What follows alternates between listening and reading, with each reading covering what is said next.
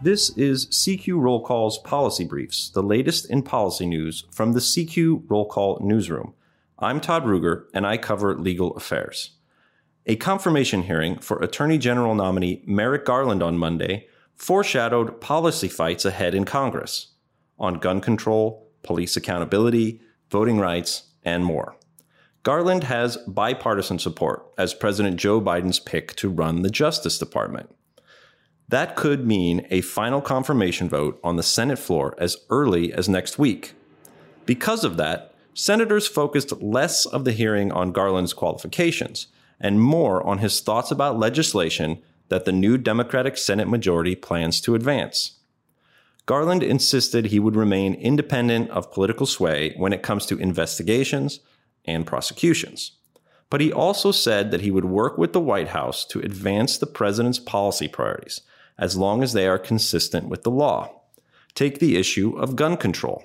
Senate Democrats back measures that so far have stalled because of Republican opposition. Utah Republican Senator Mike Lee asked Garland whether the Supreme Court's previous rulings allow the federal government to ban certain firearms. Garland noted that the Supreme Court hasn't done much in the past decade to clarify that, and he said, where there is room under the law for the president's policies to be pursued, then, quote, I think the president is entitled to pursue them. Democrats also want to pass voting rights legislation, which Republicans have blocked. Garland told Vermont Democratic Senator Patrick Leahy that he would support bills that would encourage more voting. And he said he would work with Congress to try to update a key enforcement provision of the Voting Rights Act that the Supreme Court struck down as unconstitutional in 2013. Democrats also have a major bill to overhaul police accountability and crack down on misconduct. Garland told the senators he would support such legislation, including additional funding for body cameras for officers.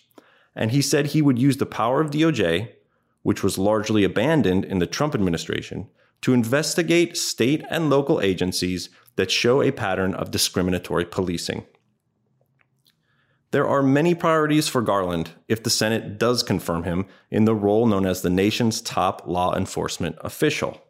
Garland said his first briefing on his first day would be something that is a priority for Congress as well: the investigation into the January 6th attack on the Capitol building.